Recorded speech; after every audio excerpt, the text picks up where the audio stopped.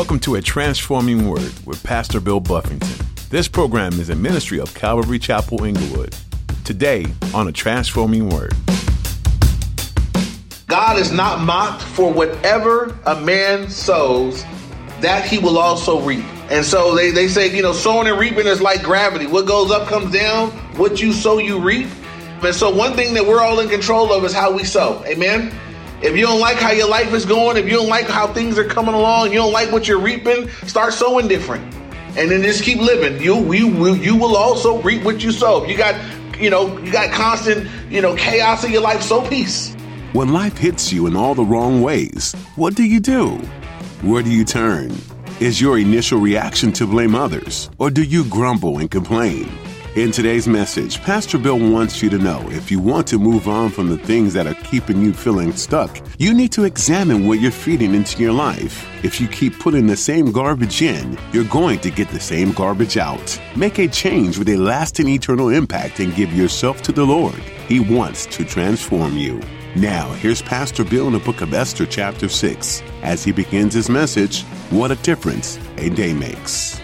Esther chapter 6 and 7, I titled the chapter, What a Difference a Day Makes. For you guys that are following along, Esther had made her request to go before the king, and she did so, risking her own life when she went in there. The king said, sure. They had banquet number 1, and Esther got to banquet number 1 with the king and Haman, and we don't really know what happened, right? She kind of whether she got cold feet or something we're going to consider tonight is maybe the Lord just said, no, not yet, because a lot transpires between banquet number 1 and banquet number 2. God does some things to help Esther's cause in between banquet number 1 and banquet number 2. And so this may have been providential. This may have been God's way. God may have unctioned her she may have got ready to go and God just didn't give her the clearance. And she said, hey, a banquet tomorrow. One more, come back to my next banquet. We'll see tonight what a difference that just one day in between made. And let me say this up front, right? We know Esther she didn't rush into this thoughtlessly. What did she do before she went before the king? She had fasted. We're going to believe that she prayed with the fasting. Did she do this alone? No. All her maidens, Mordecai, and all the Jews in the citadel, they all were told, hey, we need to be praying about this. We need to be fasting about this. I'm sorry. And so I believe God's at work. God is with her. God is at work in what's going on. And so now let's look at it. Look at Esther chapter 6, starting at verse 1. It says, that night the king could not sleep. So one was commanded to bring the book of the records of the chronicles, and they were read before the king. So this is providential, right? The king is up one night. He can't get to sleep. He's having some insomnia. And what a lot of people do when they can't go to sleep is they try to read something boring. I hope that's not your Bible. I hope that's not what you do. But, the king basically said, bring me a boring book and read it to me. Hopefully that'll help me fall asleep. So they had these chronicles where they would write down the events of the different days. And so it just so happens that they bring in the chronicles. They're going to read it to the king while he lays there in his bed. And guess where they just so happen to pick up and read? Just so happen to pick up and read about the situation where the 2 eunuchs that were going to plot to kill the king, and Mordecai foiled the plan. Mordecai, because Mordecai's a godly man, he took action. When he heard about the plot, he didn't stand still and do nothing. He moved into action. He spoke up on the situation, saved the king's life. And so, would you guys agree with me that this is not just a coincidence? Amen. There ain't no coincidence in the kingdom of God that many times, we see things where God is like, hey, this is my hand of providence moving. Because if Esther had gone before the king the day before at the banquet, the king didn't have a real warm fuzzy about Mordecai. There was, Mordecai was just a guy out at the gates at that point. But today, right, today at the banquet that's going to happen this night, the king has just been reminded overnight that dude saved my life. Now he's got a little warm fuzzy. He's going to feel some kind of special way about Mordecai the Jew. Just tuck that in your hat. So God is starting there in this way. So again, last week, Esther started to tell the king her problem. She pulled back and asked for a second banquet. It seems that everything in this chapter happens in the day between banquet 1 and banquet 2. And again, that's why I titled the message, What a Difference a Day Makes. And so by God's providence, king can't sleep. They bring in the Chronicles, just so happened to read what Mordecai had done, how he had saved the king's life. Now look at verse 2. It says, and it was found written that Mordecai had told of Bigthana and Teresh, 2 of the king's eunuchs, the doorkeepers who had sought to lay hands on King Ahasuerus. Then the king said, what honor or dignity has been bestowed upon Mordecai for this? So it was customary, if you pleased the king, that they would bestow honor. It was an expectation. It was actually a shame that nothing had been done for the man that had saved the king's life. If you save the king's life and nothing is done, it's like saying the king's life is not important. So the king said, what was done? How was he rewarded? And he finds out nothing was done. There's no reward has been given. Now, let me say this because I think it's important. Because we're going to learn a few things tonight. We're going to learn about the providence of God, God's timing, how God's timing is just so perfect. But we're also going to learn about sowing and reaping. Everybody here sows every day. And the Bible tells us, and we'll look at it a little later, that we do reap what we sow. Now, on the day that Mordecai heard about the plot to kill the king and he went, he didn't do this with in his heart a desire for a reward. He did it that day because this is just what I do. Mordecai is just a guy that does the right thing. He's just a stand-up guy. And so when you're a stand-up guy, you do stand-up guy stuff day in and day out. So he didn't do it that day hoping for a reward. I want you to imagine how bitter he would have been had he, right? If you were Mordecai and you exposed the plot against the king in hopes that you would be honored. And what happened after he did that? He got death threats. Right? It was just shortly after this that they were hanging up things in the citadel saying, we're going to slaughter all the Jews. And so had he done this hoping for some reward, he'd have been, surely he'd have been let down. But that wasn't the case. Mordecai did it because it was the right thing to do. And this is an interesting thing about sowing and reaping. You don't usually reap the harvest on the day you sow the seed. Amen. It takes some time. There's some time that's got to transpire. You sow the seed. I think Mordecai forgot about this. He's on down the road thinking about other things. And the king is saying, hey, it just came to his attention that night. We didn't do anything for Mordecai. God has saved my life. And so now he's going to reap. The king is going to do something pretty wonderful for him. But I just want to point out, if you're a note taker, write down Galatians chapter 6, verse 7.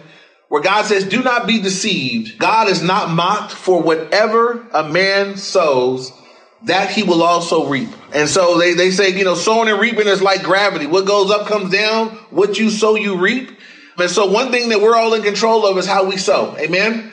If you don't like how your life is going, if you don't like how things are coming along, you don't like what you're reaping, start sowing different.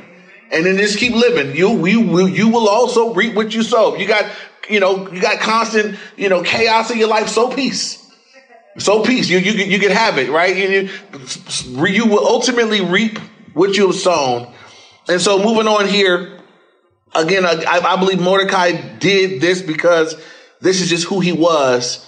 And so moving on now, look at verse 4. It says, so when the king said, who is in the court? Now, I'm sorry, I skipped the last part of verse 3. The king's servant who attended him said, nothing has been done. Verse 4. So the king said, who is in the court?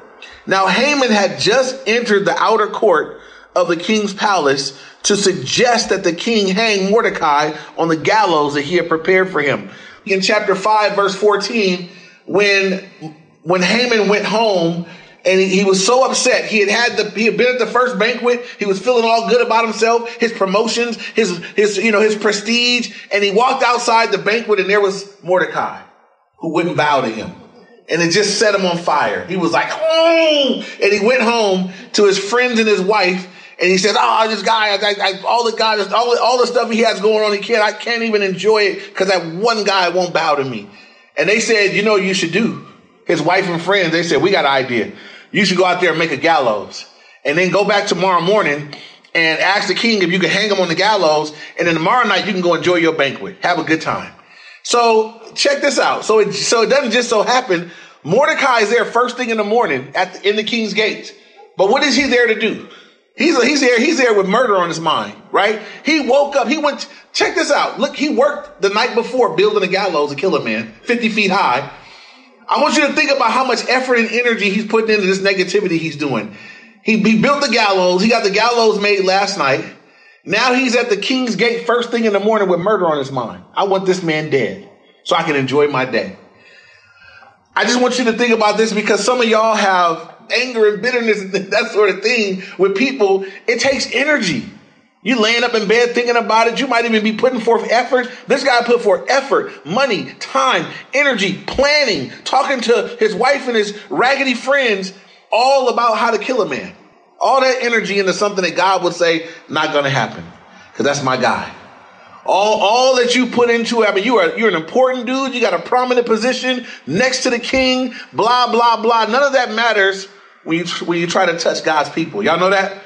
This should encourage us that are God's people. Mordecai is God's man. And even though there's all this going on against him, God's like, nah, that's not my plan for Mordecai. I got something else for him. And so he's there first thing in the morning with murder on his mind. He's standing there hoping to get able to go before the king to get permission to kill this dude early. And so that's why he's at the king's gate. So the king asks, is anybody in the outer court? And in verse 4 again, says that Haman was there because he wanted to suggest that the king hang Mordecai on the gallows he had prepared for him. Verse 5. The king's servant said to him, Haman is here, standing in the court. And the king said, let him come in. So Haman came in, and the king asked him, what shall be done for the man in whom the king delights to honor? Now, when you're a prideful individual, and I want y'all to know this about pride, this is what prideful people do without even thinking. They make everything about themselves. So if you're a prideful person, somebody can be talking about what they have going on, and you'll make everything will become about you. Somehow it'll boomerang back around. It'll be about you. Someone say, man, I really think about, what I want to do something special. And I bet they think about me. I bet that's probably for me. I bet that good thought is about me. Oh, I saw somebody really good looking. She's talking about me. She said she saw somebody good looking yesterday. It was probably, that's what pride would do. Everything will become about you. Haman is so full of himself that he goes in before the king, and the king says, Haman, what should I do? What do you think I should do for someone that I want to bestow honor upon? And look at what it says in the second part of verse 6. It says, now Haman thought in his heart, whom would the king delight to honor more than me? That's what he said. In his heart, he said, who could the king want to honor more than me? Who is better than me around here that should be honored? If you're a note taker, write down Romans chapter 12, verse 3. Paul says this, for I say through the grace given to me, to everyone who is among you, not to think of himself more highly than he ought to think, but to think soberly as God has dealt to each one a measure of faith. We want to be careful not to be like Haman, thinking more highly of ourselves than what we ought to think. We want to have a humble perspective on ourselves, not a elevated, not a inflated, idea about who we are. And so, but this is what's going on in Haman's heart. He says, man, who could the king want to honor more than me? Verse 7, it says, and Haman answered the king, for the man in whom the king delights to honor. Now I want you to get this. Everything Haman says, he is convinced in his mind, this is getting ready to happen for him. He's writing his own Christmas list. He's like, you asking me, let me tell you what you should do, King. I know exactly how you ought to honor the person that you want to give on. Let me tell you look at this list of things that he comes up with. Look at verse 8 now. It says, let a royal robe be brought that the king has worn, and a horse on which the king is ridden, and a royal crest placed on his head. He said, give that guy everything, just one step under the king. Give him the robe that the king, he's going to look like the king. On the horse that the king is ridden on, he's going to look like he's a king in the king's vehicle. It'd be like saying, give me the president's outfit in the president's vehicle with one of his little, give me the crest, give me something that identify me as a person of royalty. These are all the things that he's saying should be done. It says, a royal crest placed on his head. Verse 9, then let the robe, this robe and this horse be delivered to the hand of one of the king's most noble princes, that he might array the man in whom the king delights to honor. So he says, then king, one of your most important noble people, let them array this person. Let them dress him up. Let him put all this on this man and array him in whom the king delights. Then he said, that's not enough. That's not enough right there. This guy you want to honor, king, he needs something else. He says, then parade him on horseback through the city square and proclaim. This is yelling out loud. Proclaim before him, thus shall it be done for the man in whom the king delights to honor. And I'm telling you, as Haman got done there, he said, oh man, this is going to be, he has to be just like, I just wrote my own Christmas list. I am getting ready to be honored before the whole world, because remember, he really likes his honor, right? He really enjoys when he steps out, they got to bow down, and it really bothers him that this one guy won't bow. I want you to imagine the irony. And I'm convinced that if y'all don't think God has a sense of humor, I know he does. Read verse 10 with me. Look at verse 10. Then the king said to Haman, hurry, take the robe, the horse, as you have suggested, and do for Mordecai the Jew, who sits within the king's gate. Leave nothing undone of all that you have spoken. And this, once the king says it, it's done. He can't say, he can't say nothing. So imagine this. Now Mordecai, right? Mordecai is chilling wherever he's at. He's just doing what he does. He's getting ready to get a visit from Haman. And Haman's got to array him in this robe, give him the royal crest, have him sit on the king's horse. He's got to parade him around town and yell out loud in the city square where everybody's looking all day. He's got to say, this is what the king does for the man in whom he delights. He's got to say it all. Can you imagine? Can you imagine what this? This is God saying, oh man, before you die, fool, I'm going to have my fun with you. This is God having his way. Now, here's the irony, right? He's mad because this man won't honor him. And he's been forced to radically honor him. He's got to parade him around and make a big deal about him. This is God saying, stop messing with my people. Don't mess with my people. I will clown you if you mess with my people. That's how I take it. So he has to do this all day long. And look at verse 11 now. He is sick of the day. He says, so Haman took the robe and the horse and arrayed Mordecai and led him on horseback throughout the city square and proclaimed him before him, thus shall it be done for the man in whom the king delights to honor. Afterwards, Mordecai went back to the king's gate, but Haman hurried to his house, mourning with his head covered. So look, when it's done, when the day is over with, Mordecai goes back to where he's always been, at the king's gate. And now he's there at the king's gate, and everybody has watched all day saying, this guy's got a new position. This guy's been honored by the king. This guy is important to the king. If he wasn't important before, now everybody knows that Mordecai is important to the king. And it says that he went home, and Mordecai went home probably like, man, what a great day. This is amazing. God is good, And it says that Haman left, hung his head, and he covered his head. That's in that culture, that's what you do when somebody dies. He is mourning the fact that he just had to do this. And he's on his way home with his head covered, and he's making his way home. So now look at what happened in verse 13.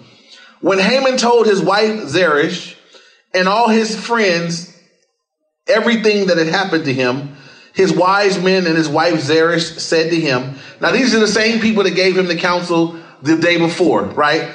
If Mordecai before whom you have begun to fall is of Jewish descent, you will not prevail against him, but will surely fall before him. Now look at this. The same people, where was that counsel yesterday?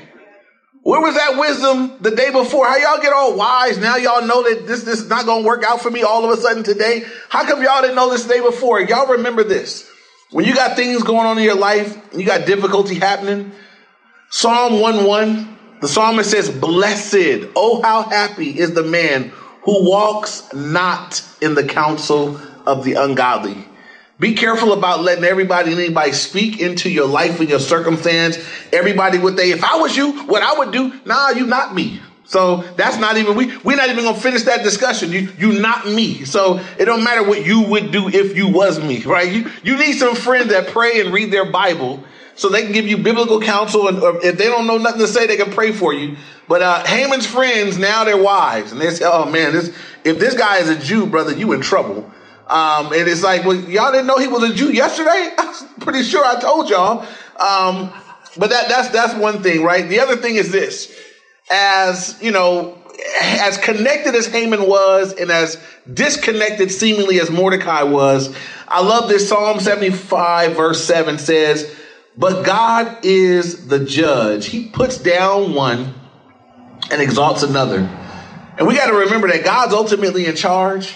God exalts one, he puts down another. We don't have to strive.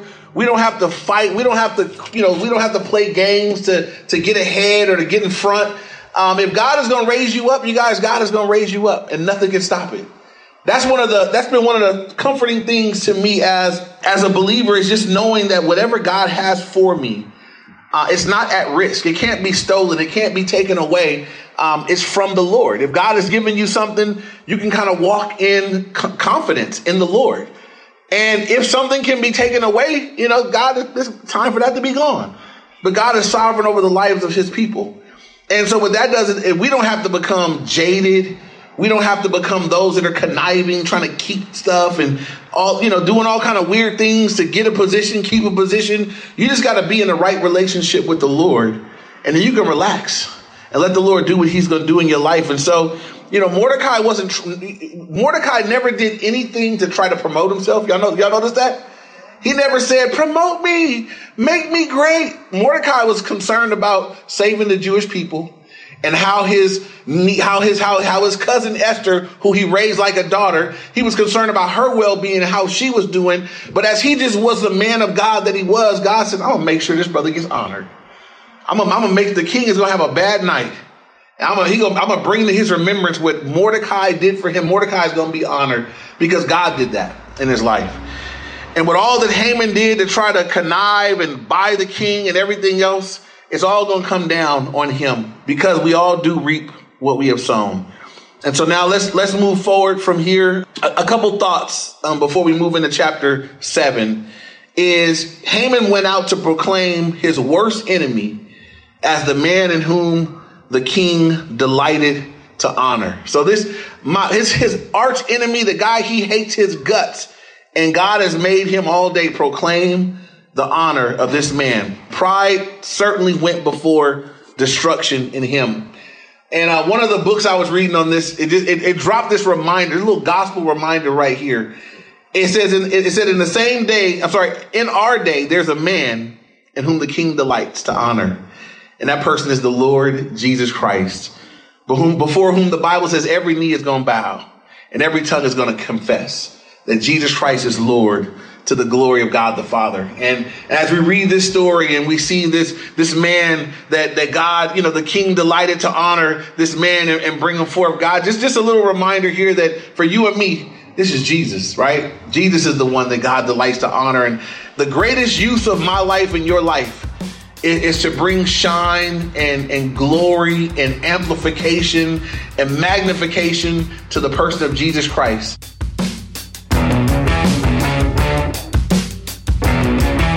We're so glad you decided to spend your time with us here today on the Transforming Word. Pastor Bill Buffington has been making his way through the book of Esther. Esther is known for being Queen of Susa, but her story doesn't start that way. She finds herself in all kinds of uncomfortable scenarios on her way to the throne, where she would eventually become the picture of a faithful servant of God. If getting out of your comfort zone is the way to success, then Esther wrote the book. How are you getting out of your comfort zone to improve your relationship with God and overcome the worldly sins that are all around you? There will always be seasons of life where the pain and agony can't be avoided. How will you respond? Will you turn to God despite the pressures to mask your pain with the things of this world, or fall into sin like so many people before? Esther and Mordecai faced the threat of an oppressive and vicious ruler over the people. Still, you and I face a spiritual threat today, and a spiritual threat requires spiritual weapons like prayer, praise, and worship, and we know just where you can find those, right here at A Transforming Word in Inglewood, California. Are you in the area? We'd love for you to come in and see us this Sunday. We meet at 9 and 11 a.m. For the rest of the information you need, head over to calvaryinglewood.org. Once again, that's calvaryinglewood.org. And if you're not in the area, be sure to catch our live stream online this Sunday. Well, that's it for today. Thank you for being with us, and we'll see you next time with A Transforming Word.